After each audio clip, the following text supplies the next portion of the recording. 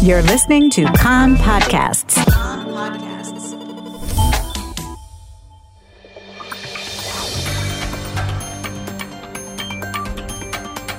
You are listening to the English language news of Kan, the Israeli Public Broadcasting Corporation. Good afternoon. It's 2 p.m. in Israel, Sunday, January the 19th, 2020. This is Nomi Segal with the top news at this hour. The IDF today began installing a series of underground sensors along the northern border in order to detect any new tunnels entering Israeli territory from Lebanon. The effort comes a year after the military discovered and destroyed 6 such passages dug by Hezbollah.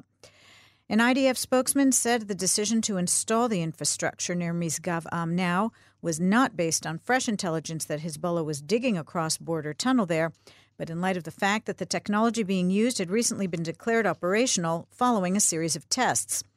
The technology has been adapted for the topographical characteristics of the northern border area and is expected to track any activity underground. A Kan reporter says the work at the site is expected to continue for several months and is being carried out in coordination with heads of local authorities in the area. The IDF made the public announcement on the work so as not to raise tensions over unusual activity in the area.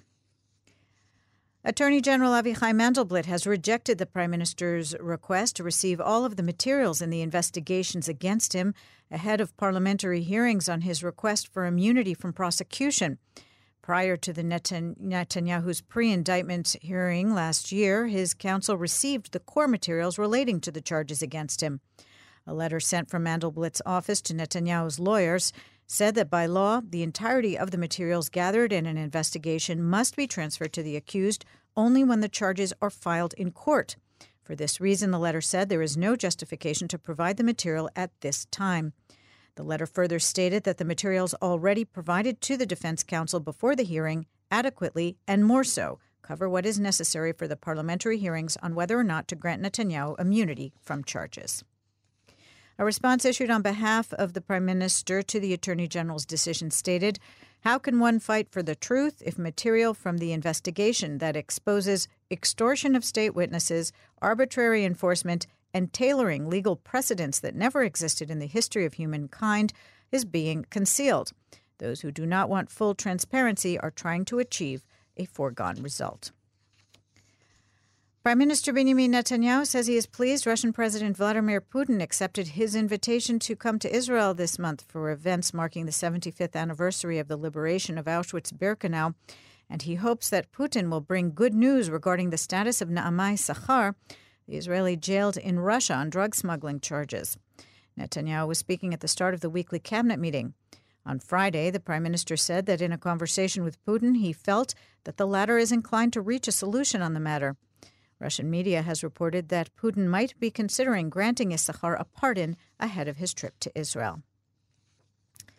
The Cabinet has approved the recommendations of the Basket of Medicines Committee. This year, 141 new medicines and technologies were added, which will serve more than 210,000 patients at a cost of approximately 500 million shekels.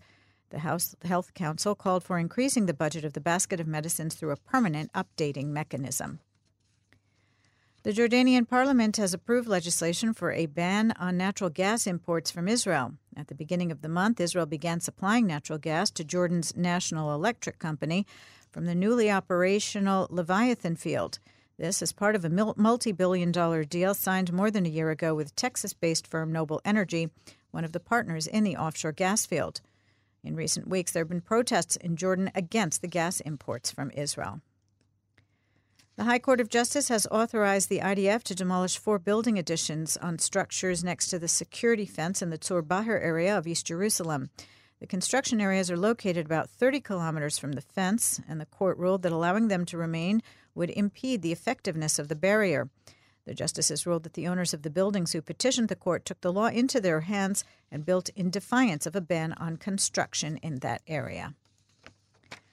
Heavy rainfall this morning caused flooding in the center of the country, including in Ramat HaChayal in the Carmel Market region in Tel Aviv. Due to the flooding, police also closed off roads in the south, including between Tze'elim to Orim junctions, as well as on Road 90 between Metzukei Dragot and En Gedi. Overnight, teams from a special photography rescue unit were summoned to search a flooded parking garage in Ashkelon for any trapped individuals. 4 cars were located, all of them empty. The weather outlook: intermittent rain in the north and center, winds picking up, snow on the Hermon. Tomorrow calls for rain from the north to the northern Negev, snow overnight and Wednesday on the northern hills, and possibly high peaks in the center of the country as well. Chance of flooding in the Jordan Valley, the Judean Desert, and the Dead Sea region.